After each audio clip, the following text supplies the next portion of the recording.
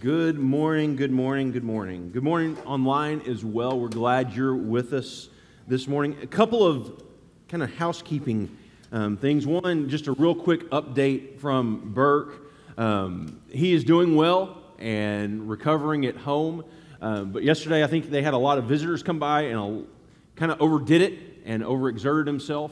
And so they're asking that no one visit today or tomorrow at least, just to give him a break and give him some time, because you know when Bert gets with people, he loves to talk, and so just please respect that. Leslie says, we're thankful and blessed by your cards, foods, visits, phone calls, but most of all for your fervent prayers. God's hand is evident in every step of this journey for Burke and our family. We love you and we're thankful, and once again for your outpouring love for Burke and the entire Brack family. We trust God and have faith He will see Burke back to health and back to Shiloh. So we're grateful Burke is doing better and continue to lift him up. The other thing, I want to encourage you, be here this Saturday night. We're going to get started in here at 6 p.m. And if you're new to Shiloh and you don't really know what Reach is and what our 2030 vision is, this is going to be a great opportunity for you to kind of hear what that 2030 vision is. But during that time, we're going to spend that weekend telling a whole lot of stories. Stories about how God is working in our church and through our community, or in our community through our church. And so there's going to be a lot of different stories and people sharing what God has been doing. And so I want to really encourage you, be here next weekend, Saturday night, 6 p.m. in here, and then Sunday morning as we continue to celebrate what God is doing through Reach. As a part of that, our goal in the beginning of this was to raise $300,000 that we would use to engage our neighbors. So that when ministry opportunities came up, it wasn't hey, we need to stop and figure out how we're going to pay for it, but that as God led us into ministry opportunities and open doors, we said, hey, we have the funds, we can do this, and we can jump in right now. And so we are still short about $83,000 from that original goal of $300,000. And so that is part of our goal next weekend. The other part of that goal, as we talked about a few weeks ago, is being able to support interns and really helping our younger generation looking behind us and helping them bring them along as ministers. And so that is a big part of that goal. We kind of sat down and did some math, and we're not going to give you an actual goal number, all right? But just kind of FYI, to support, if we were to have one student ministry intern, one children's ministry intern, a college ministry intern, and a preaching ministry intern, it would cost right around $40,000. And so it's expensive to be able to pay and provide a living for people who are doing that and who are getting that education. But there's kind of what it costs, and we're going to kind of let you decide how much we want to buy into this and supporting the next generation. Because I think it is something that is incredibly, incredibly important, not just for the future of our church, but for the future of churches as we move forward in this world right now. And so please be in prayer about that coming up next weekend. So we're in the third week of a series, Exiles, from the book of 1 Peter, if you're just jumping in with us. But how many people have ever seen the movie 50 First Dates? Adam Sandler and Drew Barrymore. And if you haven't seen it, basically, the real quick storyline, Lucy is Drew Barrymore. She is in a car wreck, and because of it, she has short-term memory loss. And so every night when she goes to sleep, she forgets everything that's happened to her recently. She remembers nothing from the wreck until the current day. And so she remembers her whole life growing up, but from the wreck on, she has no clue. And she meets Adam Sandler one day in the restaurant where she goes to every day, and he spends the rest of his life as he's trying to date her and get to know her, trying to help her remember who she is, but also how much he loves her. And it's a really, really cool storyline because every day she wakes up and she's kind of forgotten her identity, forgotten who she is and what her life is like. And I really feel like that's what Peter is trying to do to these churches in basically modern-day Turkey. He's trying to remind them as times get difficult and they start to question their identity, trying to remind them who they are, what their identity is. And the reason that is so important, and I think for us as well, is because when times get difficult, our identity is the very first thing we start to question. Right? When times get difficult, when we go through really difficult times, when we go through hard times, we start to question who we are. We start to question where God is in this story, in our story, and what He's doing and how He's working. Because this isn't the way we imagined things would go. This isn't how we thought it was going to work. And the big reason that we start to question, I think, is the effects of sin in our life and in our world. And we said this last week. Sin grabs hold of humanity, and it leads it in a direction that God never intended it to go by stripping away its set-apartness. Remember, Peter's talking to them about their holiness and how they are holy, not because of what they've done, but because of what Jesus has done for them. And so he calls them holy. But holy is not this moral perfection, this self-righteousness. Holy is set apart. It's someone who is set apart. It's something set apart for a very specific purpose. And he's reminding them, I want you to remember that you are a holy people. Not because of what you've done, because of what Jesus has done. And because you are holy, you are set apart, and you're different from everyone else. And there's a reason that God has done. There's a very specific reason that God has set you apart. There's a reason for that in your life. And I don't want you to forget. Because right now you're living as exiles and foreigners and aliens, and it doesn't make sense. And times are starting to get difficult. And things don't add up the way you thought they would. But I don't want you to lose sight of who you are and lose sight of your identity. Because Jesus has ransomed what sin has stolen. Jesus has bought you back with a price.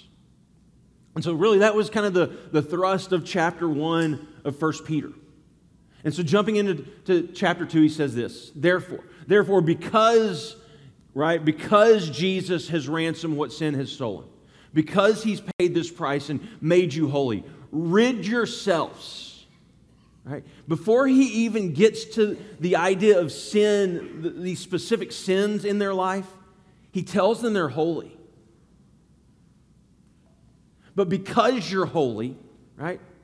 This doesn't make you holy. Because you're holy, rid yourselves of all malice and all deceit and hypocrisy, envy, slander of every kind. Rid yourself, get rid of it from your life. Because you are holy, rid yourself of it. Right? Make sure you get that. Make sure you understand that.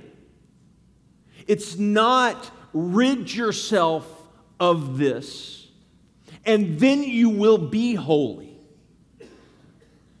It is, you are holy, now rid yourself of it.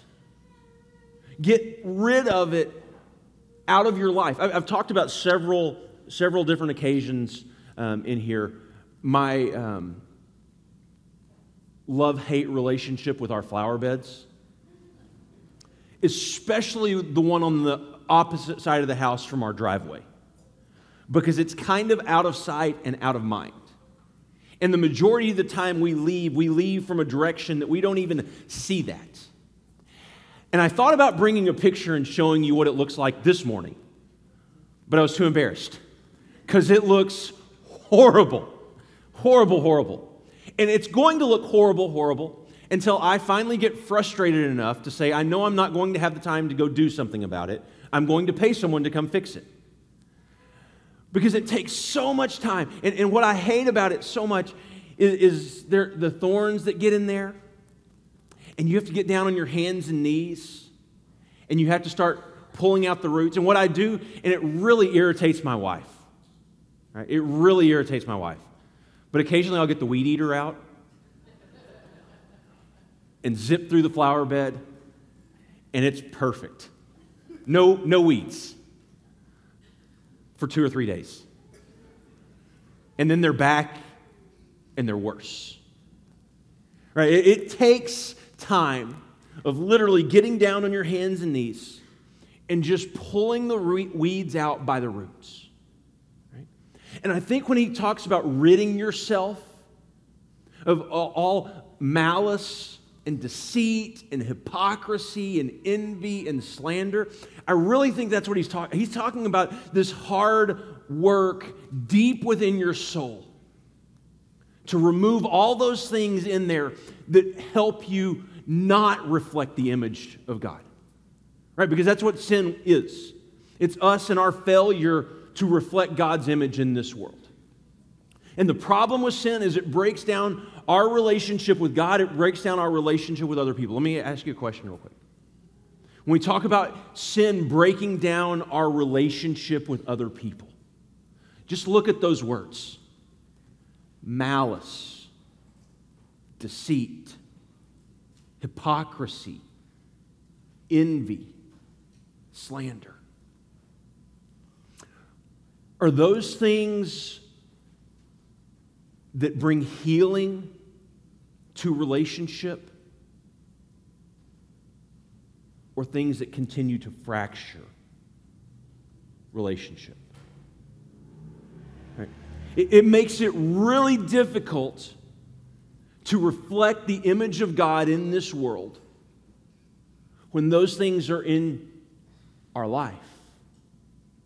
And so Peter, writing this letter, he says, hey, listen, rid yourself of all those things. You are holy. You are a holy people. You're set apart for a very specific purpose. Now, knowing that and having that identity, not just here, but right here, rid yourself of them. Pull them out by the roots. Get rid of them because they have no place in your heart, and all they will do is wreck your relationships. They will wreck your relationship with God. They will wreck your relationship with other people, right? And so he says this, verse 2. There we go. Like newborn babies, crave pure spiritual milk, that by it you may grow up in your salvation. That word crave, right? Crave this pure spiritual milk. Right? Anyone hungry right now? Anyone? I mean, I could give you some cravings, right? Anyone like a ribeye from Saltgrass sound good right now? Maybe in 20, 30 minutes? I should get, like when I mention restaurants, by the way, I think I should get like a percentage of the sales from that day at those restaurants, because people will text me all the time like, hey, we went to Texas Roadhouse because you said Texas Roadhouse rolls. Right? Oh. But we have cravings for things. And he says, rid yourself of these things that break down relationship and crave the spiritual milk. What is he talking about? I think he's talking about prayer. He's talking about gathering. He's talking about the Word. He's talking about those things that build up your capacity for healthy Christ-like relationships. Because those things that we crave start to make us more and more like Christ. Right? As we start to gather, and as we start to ingest and take in the Word, and all of those things that build us up in relationship, it starts to make us more and more like Christ so that it heals relationship. So you are holy, you're set apart. Get rid of these things, crave these things so that you can grow up in your salvation. That you don't just remain children. Now that you can taste and see that God is good. That you've seen what God has been doing in your world. But that doesn't just happen with, hey, I'm going to try harder. The whole purpose of the prayer and the gathering is that so God's Spirit would indwell us and transform us more and more into His likeness. Right? Because there's this human nature side that's, hey, I'm going to try really hard. I'm going to get down there, I'm going to pull out the weeds, I'm going to pull the weeds until it's all gone, and then it's going to be okay. but it's this continual transformation that takes place as we dive into life with the Spirit, as He transforms and changes who we are. We get to see His goodness at work in our world. Right? We know what it is to crave things. But do you crave the things of God? And then he jumps into this kind of funny little section, because there's some images for us I don't think that we grasp really well. Okay? So he says this, verse 4. As you come to Him, the living stone. Right? Anyone seen a living stone before? No. Who said that? Who said that? All right. Have you seen Trolls? Not Trolls. Frozen. Have you seen Frozen? Yeah. There's some living stones in there, isn't there? Right? Grandpappy. I had a picture of him and I forgot. I think I left it off, didn't I? But no one's ever seen a living stone. Like, that's kind of an awkward metaphor. A living stone, because really there's nothing living about a rock. It doesn't grow. It doesn't breathe. It's here. And it's set down, and it doesn't move. And so he says, as you come to Him, the living stone. Right? And in this metaphor, he's referring to Jesus as a living stone, this Messiah who was crucified and risen, is a living stone rejected by humans, but chosen by God and precious to Him. Right? Kind of a strange metaphor. He's a living stone, and humans have rejected Him, but God chose Him. And he goes on to say this, you also, right? Now he's talking to these churches, and I think through the generations talking to you and to me, right? You also, like living stones, are being built into a spiritual house to be a holy priesthood, offering spiritual sacrifices acceptable to God through Jesus Christ. You are like living stones, and you're being built into a... So here's Jesus, who's a living stone. And you also are these living stones, and you're being built into this spiritual house. Now, here's the problem with the metaphor in my mind, right? He begins this letter writing to the exiles, God's elect, who are scattered and who are not together. Right? Have you ever been driving down the street and seen a house that was being built? Right now, every day when we drive and drop the kids off at school, we leave and there's a house that in the Andy Woods School District that caught on fire a couple of years ago, burned down, and right now they're building it back up.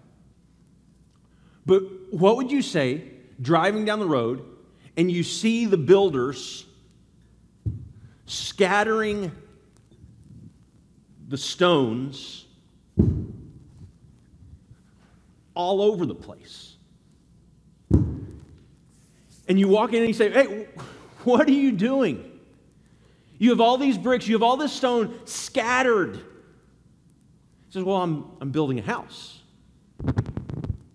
You would probably look at them and say, I think you need to go hire another builder, because your builder has no clue what he's doing. Right? You don't scatter the bricks and then call it a house. If you want the bricks to build a house, you have to put them together. You have to put them together. Because if you don't put them together and stack them on top of each other, there's not going to be stability in the house that you are building. And so he says, you also are being built into a spiritual house to be a holy priesthood, offering spiritual sacrifices acceptable. And there's so many like hot words in here for these people, right? Because he's talking about people becoming a priest. Who was able to be a priest? How did you become a priest? You were born into it. You were from the tribe of Levi. And so now he's talking to these exiles who he's calling God's elect and saying, you're being built into a spiritual house, even though you're scattered all over the place. And that spiritual house that's being built is becoming this priesthood. Something that you cannot become just on your own. You can't just walk around and say, hey, you're a priest, you're a priest, you're a priest, you're a priest. Everybody's a priest. It doesn't work that way. You're born into this. And the job of that priest is to offer sacrifices on behalf of the people. So he says, you're offering spiritual sacrifices acceptable to God. Verse 6, go to the next one. For in Scripture it says, see, I lay a stone in Zion, a chosen and precious cornerstone. The one who trusts in him will never be put to shame. Verse 7. Now, to you who believe, this stone is precious. But to those who do not believe, the stone the builders rejected has become the cornerstone. So here's what he's doing. He's saying, you have the religious leaders, the Pharisees, the Sadducees, the teachers of law, and they're building this spiritual house.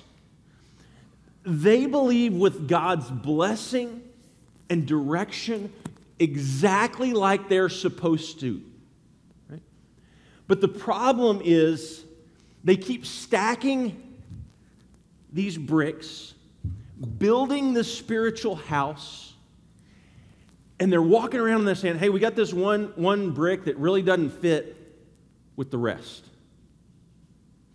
Like maybe it goes, no, it doesn't fit here. Maybe it goes here, well, no, it doesn't really fit here. Maybe we can put it here, well, it doesn't really fit here.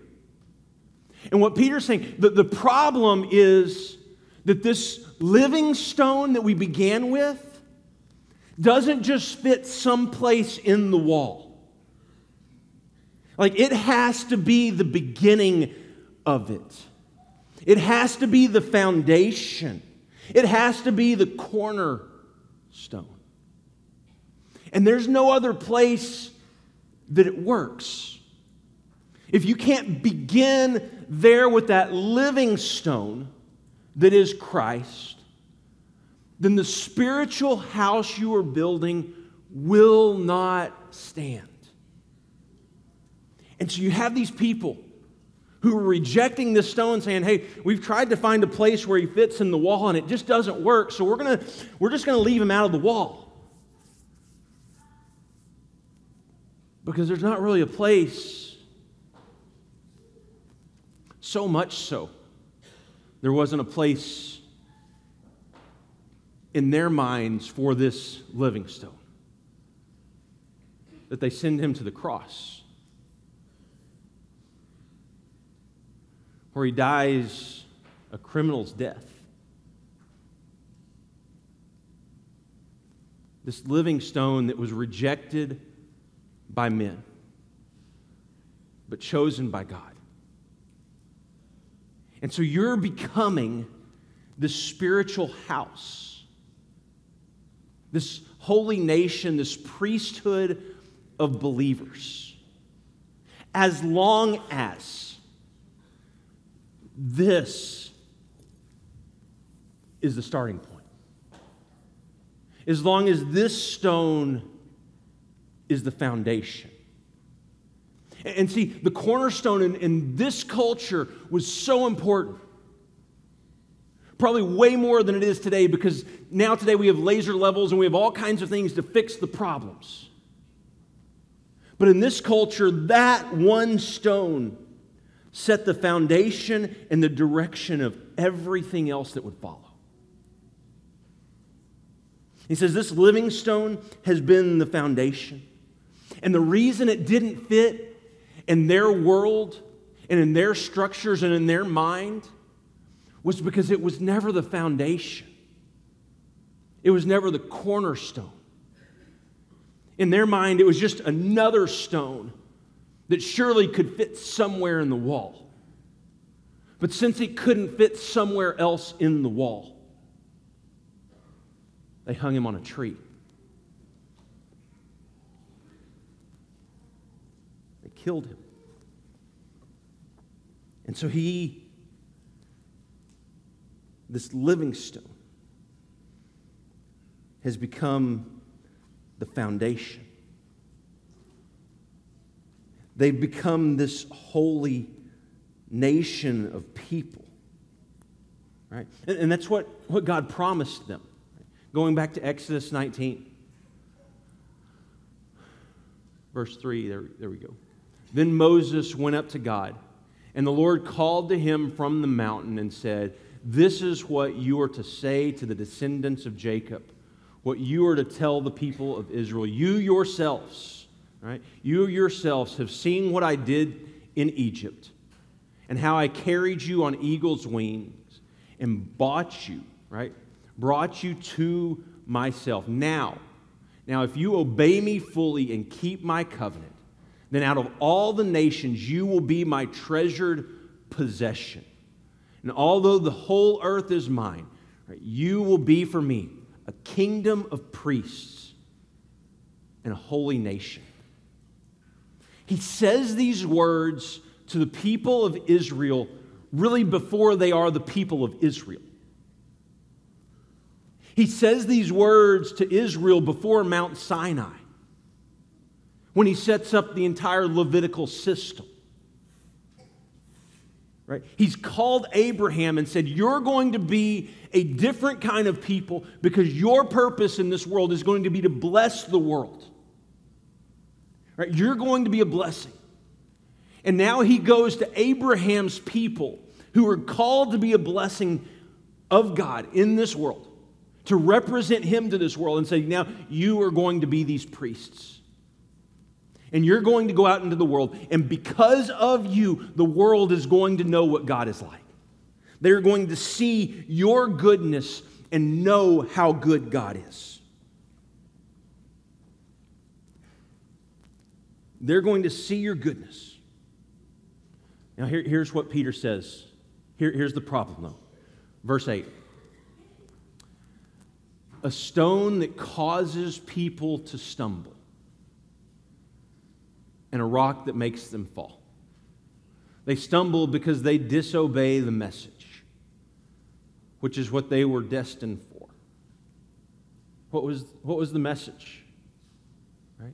What was the message that he's referring to? It's that you, the people of God, would be those priests and those representatives. You would be those holy, set-apart people, not because of what you've done, but because of what Jesus has done. And if you will make him the cornerstone, then everything else will fall in line. But he must be the beginning of the foundation and not just find a place where he fits in. I started wondering, how much of our life do we spend trying to fit Jesus in?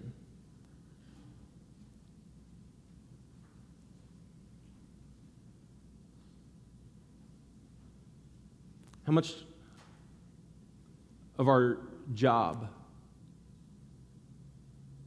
or our life in the community,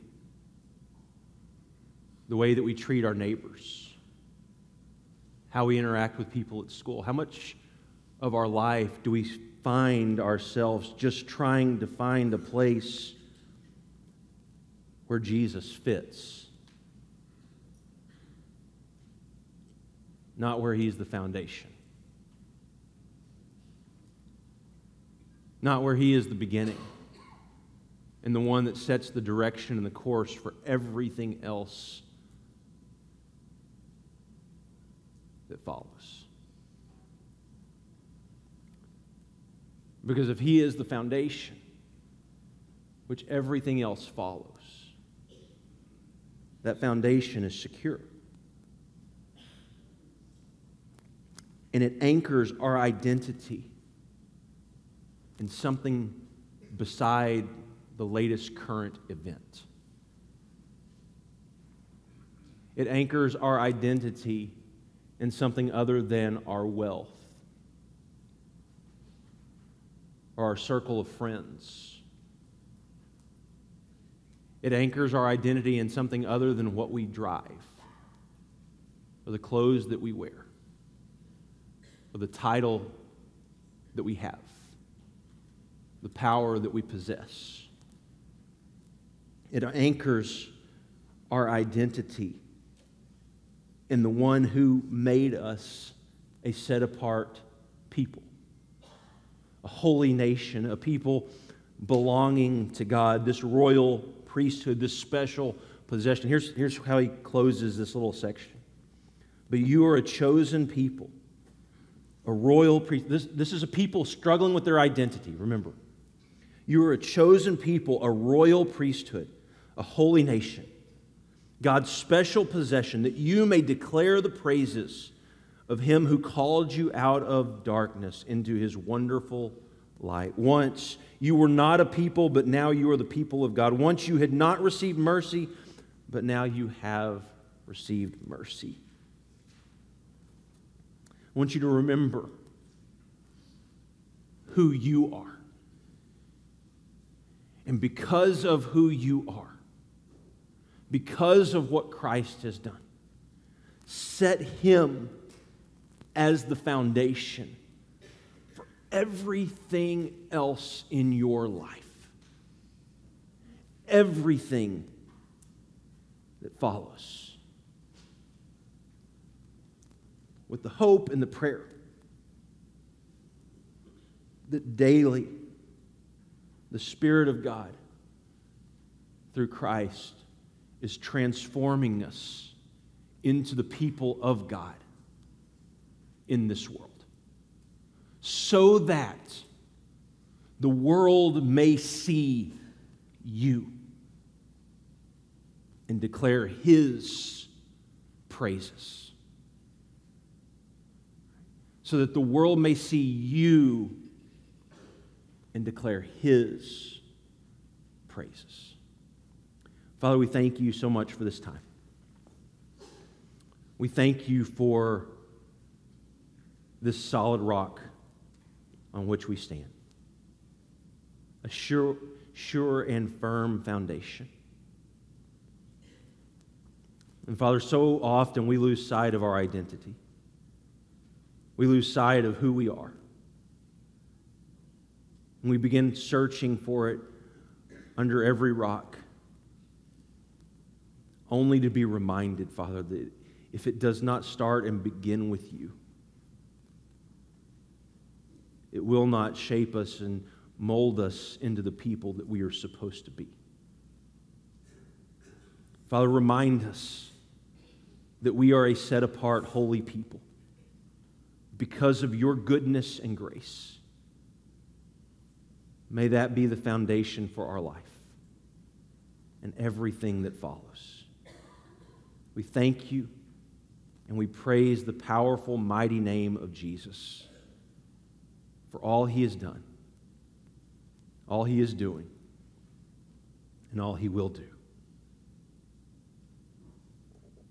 We thank You. And we pray this in His name.